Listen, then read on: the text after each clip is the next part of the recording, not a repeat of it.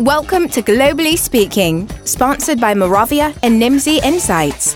Are you ready to dive into the most critical issues impacting language localization today?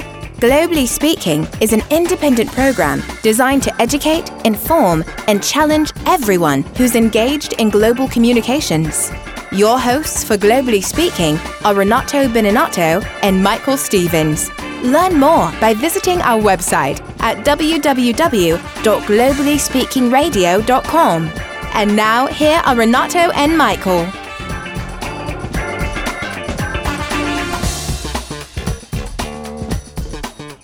I'm Michael Stevens. I'm Renato Beninato. And today on Globally Speaking, Renato, you have invited someone to talk about quality, and I know you hate talking about quality, so why would you do that? Well, as I say, quality doesn't matter.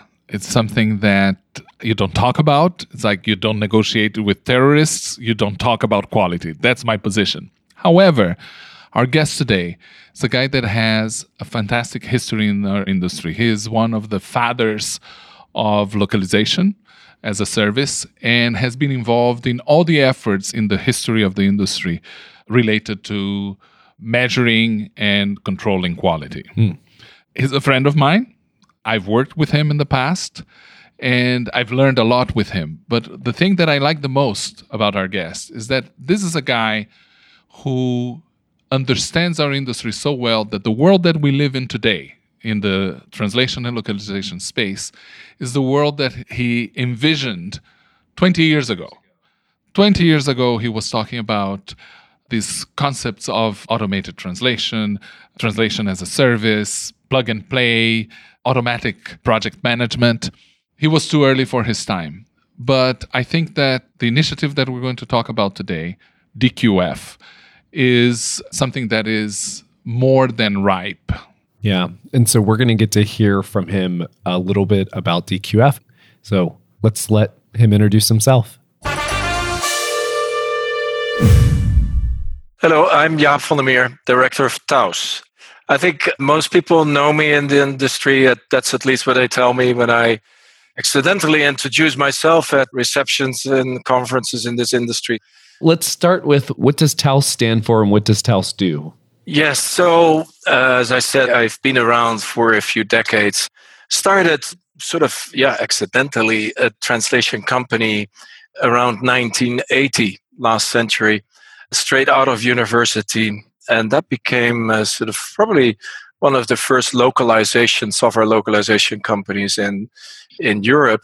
And in my business, I've always been extremely interested in the technology, how it could help us to the maximum. After running translation companies for many years, my first company was called Inc. and got swallowed up by Lionbridge. Was that with a C or a K? A K. It was the raw material. Ink, I-N-K. At that time, we delivered a lot of translations still printed. You can't imagine it now. But translation by the pound is what I've heard that called. Exactly. By the kilo in Europe. Yeah, the kilo. You need to localize it, Michael. It was a stack of paper with a big floppy disk on top of that, as big as an old long play record. Another thing you don't see anymore. You do see them again, of course, yeah, but not the big floppy disk. Mm-hmm. Anyway, after running translation companies nationally, European, globally, for many years, I started TAUS because of my passion for the technology. And that was sort of a coincidence as well. I was running a roundtable meeting at one of the first Lock World conferences in San Francisco for anyone who is particularly interested in machine translation. That was in November 2004. Nobody was really using machine translation at the time, but the big IT companies, Microsoft, IBM, Oracle, etc., Sun Microsystems, they all had one or two people looking at the technology to see what it was capable of. And these people came together for a full day. And it was an exciting day, learning from each other. And at the end of the day, they asked me, can you organize another day like this? And that was kind of the beginning of TAUS. But what does TAUS stand for? I knew you were going to ask that because I actually don't want to say that anymore because it confuses a lot of people. Okay. But now I have to. It's Translation Automation User Society. And why I don't like to use the full name anymore is that people then think that the only thing we do is machine translation. But we do so much more these days. It's about technology in general, innovation, quality, what have you. So, but anyway, that's a short introduction of TAUS. Well, and I would add, I mean, you were also involved. You mentioned your decades of experience. What you didn't say is that you were also one of the founders or one of the initiators of LISA, which was the first industry association, global industry association we had, the Localization Industry Standards Association. I think you have a knack for choosing names for associations that don't do what they say in their names, because LISA didn't do much about standards. And TAUS doesn't work only on translation automation, but that's beside the point. But one of the things that we have avoided, like the plague here in this podcast, is talking about quality. Oh, only when we're forced to do we talk about quality. It's one of those topics that I don't like to talk about because they never end. But if there is somebody in the world that can talk about that, is you. So we want to start with a grand opening on this topic, covering the idea, because you have always been involved with quality initiatives, with metrics, with measuring effort, and you were part of the group that created the LISA standard, the LISA QA model that people still use today. And this is something that was done back in the 90s. But the reality of the world changed completely from what it was at that time, where an Excel spreadsheet was a big advancement. What is the involvement of TAUS with quality? Yeah, thanks for that question. Because, and by the way, LISA QA model and then the SAEJ 2450 standard or metric, I was heavily involved with that as well. So indeed, I don't know what it is that attracted me to this topic, but let me try. Let me say at least why it came up again in the TAUS think tank, because originally TAUS was just a think tank, bringing people together to think deeply about some of the basic matters that concern us all. Like, how can we help this world communicate better? How can we reach more people? I mean, we're only a couple of 100,000 professionals working on all this content, and the mountain of content keeps growing. So we need to be able to do more. So as a think tank, we came up with the recipes for using machine translation initially. But then the problem that came up in our conferences, in our roundtable meetings, was also, how do we know we deliver the quality that the users really need? And that problem became bigger and bigger as people started to use more technology, or let's say innovative ways of producing the translations, because crowdsourcing was another big trend, of course, in the last 15 years or so. And at the same time, you saw a diversification of content. In the old days, we were just translating user instructions, manuals, and what have you. But now people need to translate social media knowledge bases, to support articles, and what have you. And in this environment, the old issue of how do you know you're delivering quality became more pressing, more urgent. So as a think tank, we were drawn into this, like, what are the models that people are using? Indeed, LISA QA, SAEJ 2450, ISO standards, what have you. But none of them really help us, because we need to have different levels of quality, different levels of output. So we started just, again, with our think caps on, drafting a model that was more dynamic. And that's how we came up with the dynamic quality framework. And by the way, this is not something that we did just on our own. TAUS is always engaging with our members and user groups. And we also, for this particular project, we started back in 2010, I believe, already worked very closely together with Dublin City University, with Sharon O'Brien. So we got the academic input. And ultimately, we came out again, I think in 2010, with the white paper called Dynamic Quality Framework. That was the blueprint for a model for assessing quality based on content profiles. And the content profile, I mean, it was maybe a bit pretentious, I don't know. But we set up this what we called UTS scoring, utility, timeliness, and sentiment. So 3 vectors by which you could profile the content. Is this content that requires speed, like a virus alert? You don't worry that much about fluency, but the accuracy is important. Or is this content that really you really want to touch people's hearts? It's really about the brand, an advertisement or a marketing leaflet. You need something more fluent. You need something that really speaks very well, is personable, and what have you. One question I have in just your description so far, it seems like as the industry commercialized more, that people with business backgrounds solely who didn't have the language background entered into, along with the evolution of the content that was being created, that sort of outpaced the LISA standard, and that's where DQF came in. What other factors do you think were happening at the time that made you say, okay, now is why we need to create this? Good question, Michael. If I place it somehow in our own description of the evolution of the industry, I would say this is typical for the convergence era that we live in, how we labeled this decade that we work and live in now in our industry.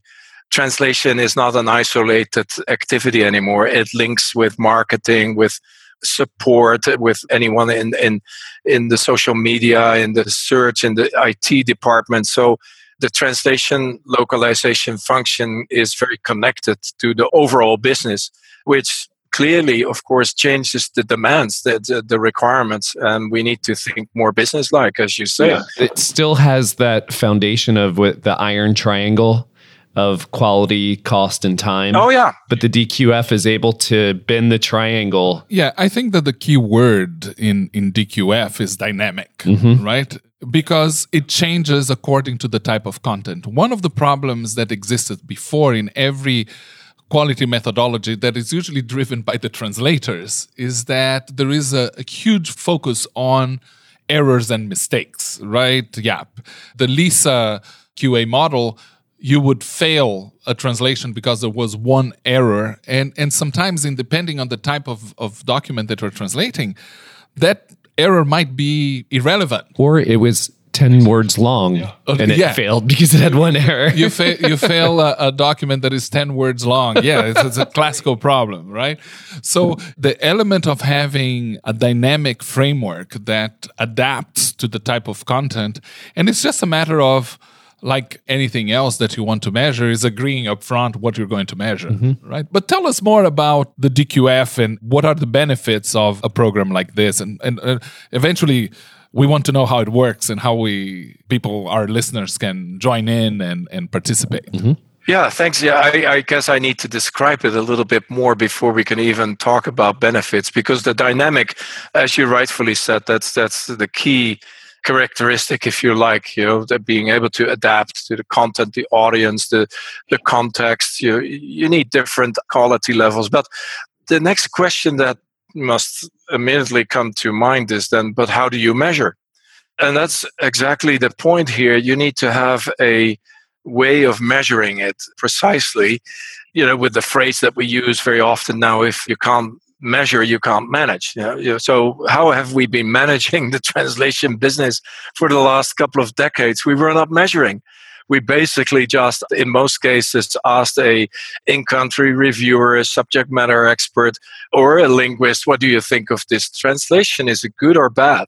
And that was, in essence, the way the business was run. Yeah, and is. It is. It is still run. Yeah. The majority of the people are not in DQF, unfortunately. But the reality is that most of the work done in the world is done in this archaic way, right? You have initiatives like this that we want to help promote because they bring the whole concept of quality to a different level. Yes. And as Michael was saying, again, correctly, we're now connected to many different sort of functions in the enterprise, and we need to think more business-like. So how do we do this? Well, let me very briefly give you an evolution of this think work that we did at TAUS, because we published this white paper, which was just a theoretical framework. Like, okay, you need to do content profiling, you need to this and this and this. But then the members came to TAUS. We have members, right, who have a lot of influence on what we develop and what we document and so on, and put out as research and reports. So they said, this is good thinking, but how can we use this? So they asked us, can you create the tools that will actually use this and let us use this framework? So we developed the DQF tools. And they're still running on our website. And at first instance, they were developed for our members to evaluate machine translation output. So you can still go there. It's on our site. You upload a machine translated text and you can do productivity post-editing. And so you get a productivity score. You can do adequacy, fluency, A/B testing, empty comparison. And that's nice. But then the members come back and said, but we'd like to not just do our incidental MT evaluations. We'd like to score all of our human translations, everything. So what we need from you is an API, because then we can integrate these tools into our CAT tool, into our workflow system. So there we go. We started developing an API. And this is 3 years ago. So we delivered the API. And then, of course, we were dependent on the CAT and translation workflow developers to use this API and create plugins in their technologies. So it's been quite a long process. But when that started to happen, I tell you, we were surprised that we didn't know that when we started this whole venture. But there is so much data collected in the actual translation process. When a translator is working in Trados or in MemSource or in XTM or whatever tool, there is a tracking of how many milliseconds they work on a segment, how many mouse clicks, how many edits they make. Combine that with the metadata that we ask the project manager or whoever is starting the project to provide, like content type, industry, sector, process, which MT tool is behind this process, which technology is used, all of these data points, plus then the production data that's collected during the process of translation and review, creates a magnificent set of data that changes the whole business completely. Because now we're in a data-driven business. Now we can measure everything. And that's the aha in our evolution. We had no clue when we started this, but that was the moment when we said, this is a game changer for everyone. It's for everyone. Let's not position this as the big brother's watching you, buyer can see it all. We want this to be in the hands of the translator, of the OSPs. Everyone in this cascaded supply chain should have its own view of this rich data set and be able to say, I fire my customer because I don't make any money off this. This machine translation engine is crap. It doesn't deliver me the benefits that they told me it would give. That is a huge benefit. And it's no surprise that it puts companies that are smaller size into the conversation with these data-rich companies like the Amazon and the Google and the Facebook. The first time I heard of DQF was having coffee here in Seattle with a Amazon employee. And they said, have you heard about this? And I was still talking about the Lisa standards at the time. And I had to go home and do some homework on it. But because of the rich data level that it gives you, it's really appealing and it makes for better business conversations. Yeah. So I'm a software publisher. I'm an LSP. I want to participate in TAUS. How does that work?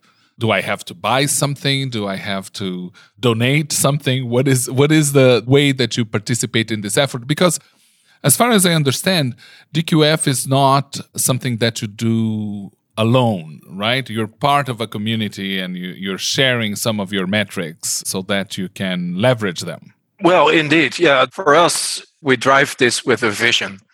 And sometimes that's hard because obviously we're not alone in this, and you can, with the more sophisticated tools, do data aggregation as well within that sort of environment. But then you're within a silo, right? You're only within that tool environment, and you can benchmark maybe your own projects historically or compare within your own organization how you do against another department if they use the same tool set and so on.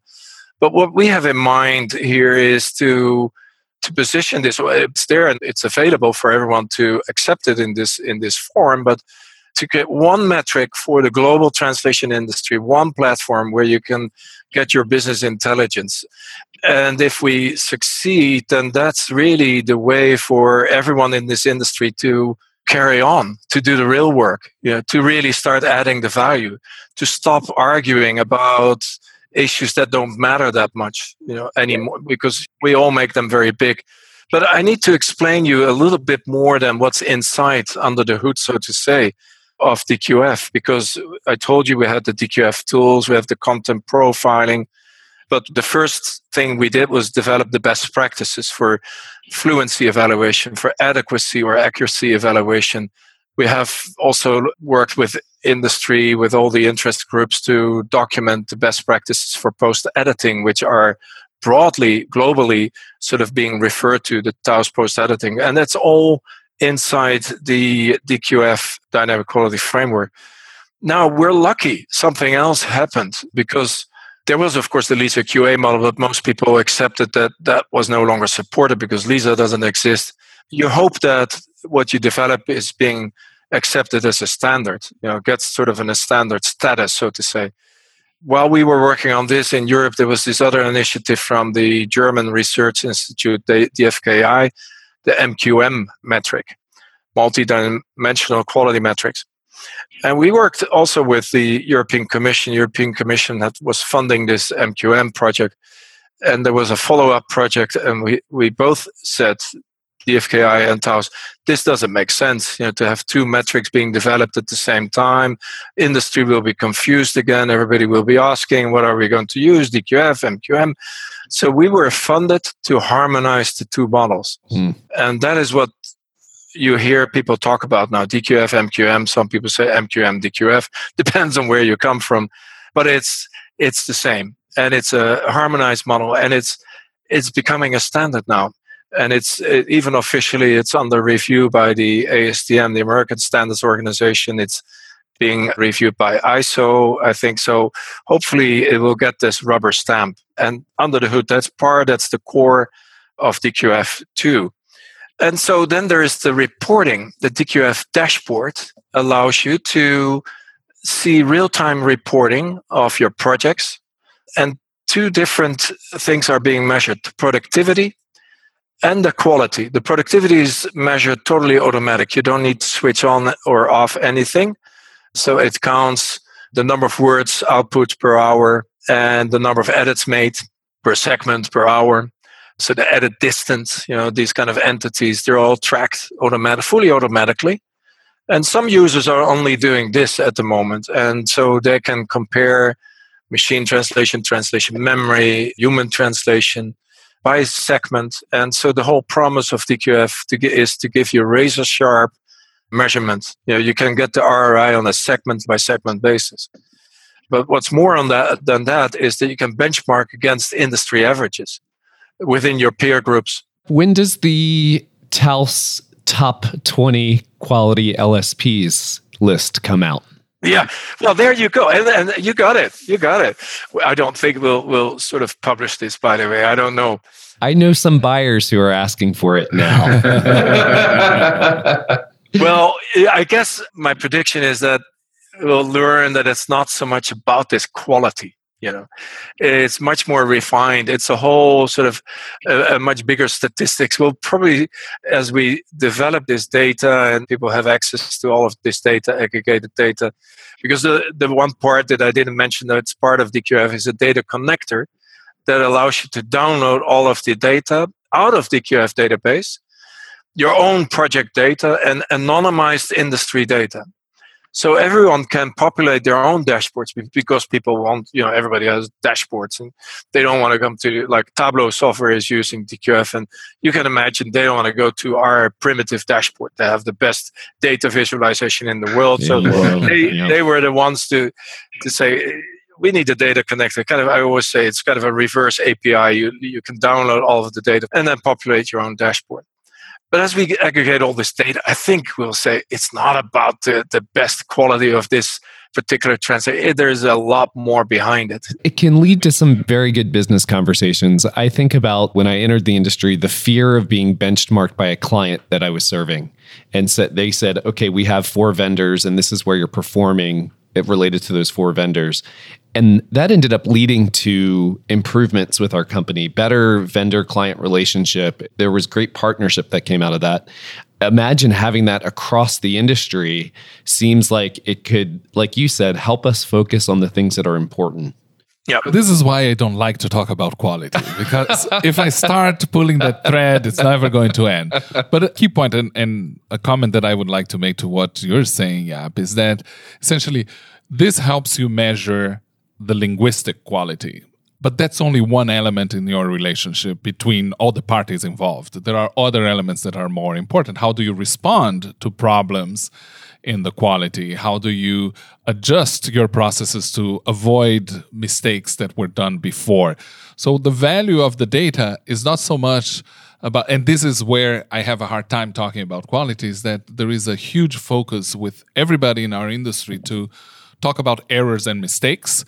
But errors and mistakes are things that you need to make in order to be able to avoid them. So the value of a tool like DQF is not so much in what it catches, is what it helps prevent.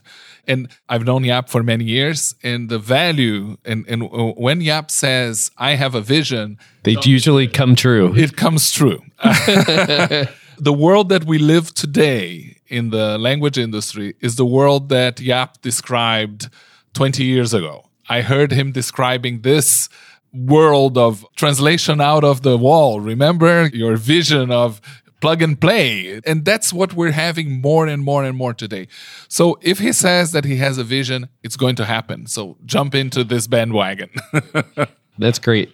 Probably the first place to send people is to the TAUS website. Yeah, sure. Yeah, back to your question, Renato, where do you start? As I said, it's a very inclusive model. We didn't want to develop this as a tool for buyers to sort of manage their vendors and translators with much more power or what have you. We wanted it to be a framework for everyone. So we have 7 levels of membership. So basically, yes, we ask people, there's free trials, obviously, as for everything these days. But if people like to really start using it, well, first they need to check, of course, whether their CAT tool or translation workflow system has an integration with DQF. Fortunately, more and more do, and others are working on it. And then they can try it out, and then they can take a TAUS subscription for freelance translators. It's 120 euros per year, and it gives them enough capacity because we have counters on the volume that go through the pipes, so to say. And for very big companies like Microsoft and eBay and Dell, the subscriptions are higher, much higher, of course, but they also have much bigger volumes they can process. So that's essentially how it works.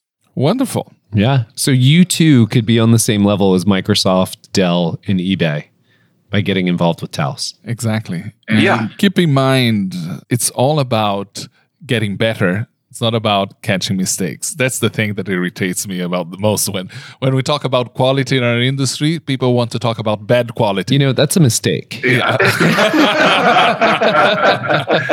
Well, no, it's far beyond that. It's not at all about catching mistake. Yeah, exactly. That's what I like about DQF. I know you were joking, but let me tell you in sort of a good sequence of what the benefits are that you can start collecting when you start using this. First of all, of course, you have, for the first time, you have an objective way of measuring your quality. You can take informed decisions because you're collecting the data consistently and also in a way that it's comparable to all of your peers in the industry. So you can trust the data that you collect. And you could eventually get to an ROI by segment because you don't only have the review data on quality, but also the productivity data. So another thing that's really very beneficial is the efficiency of reporting. When we worked on this, we were really astounded by, we're talking to people, big and small companies, very big companies. When asked, how do you do your quality review and reporting? They very often use some kind of a primitive spreadsheet on the side of their translation workflow where they log errors to some self-invented or some derivative of an old QA model. And then they have to manually develop reports and copy-paste information. So it's a lot of work. And in DQF, it's real time and instant reporting on projects, benchmarking, trend reports, and what have you. So big efficiency gains. But then where the real benefits come in is later is on the business intelligence. That you can really learn from your data and take more informed decisions about comparing technologies, machine translation engines, vendors, translators, processes, which then in a more sophisticated form will lead to machine learning and developing algorithms that help you to automate steps in your management process, like predictive analysis, resource allocation, confidence scoring. You hear talk about it by the big tech companies sometimes. I think they're making it bigger than it is because we're still early days there. And it's not just for the big guys. That's the whole point. I think we want to see this being shared so that it's available to everyone. So we're going to have to invite you back to talk more about the concept of dynamic quality, quality at source, and all these other concepts. We'll have to make more programs about quality. This podcast was produced by Burns 360. You can subscribe to Globally Speaking on iTunes or any number of podcast portals. You should check out our other episodes on globallyspeakingradio.com, where you can find transcripts and notes for every show. You can also listen to us on your smart speaker.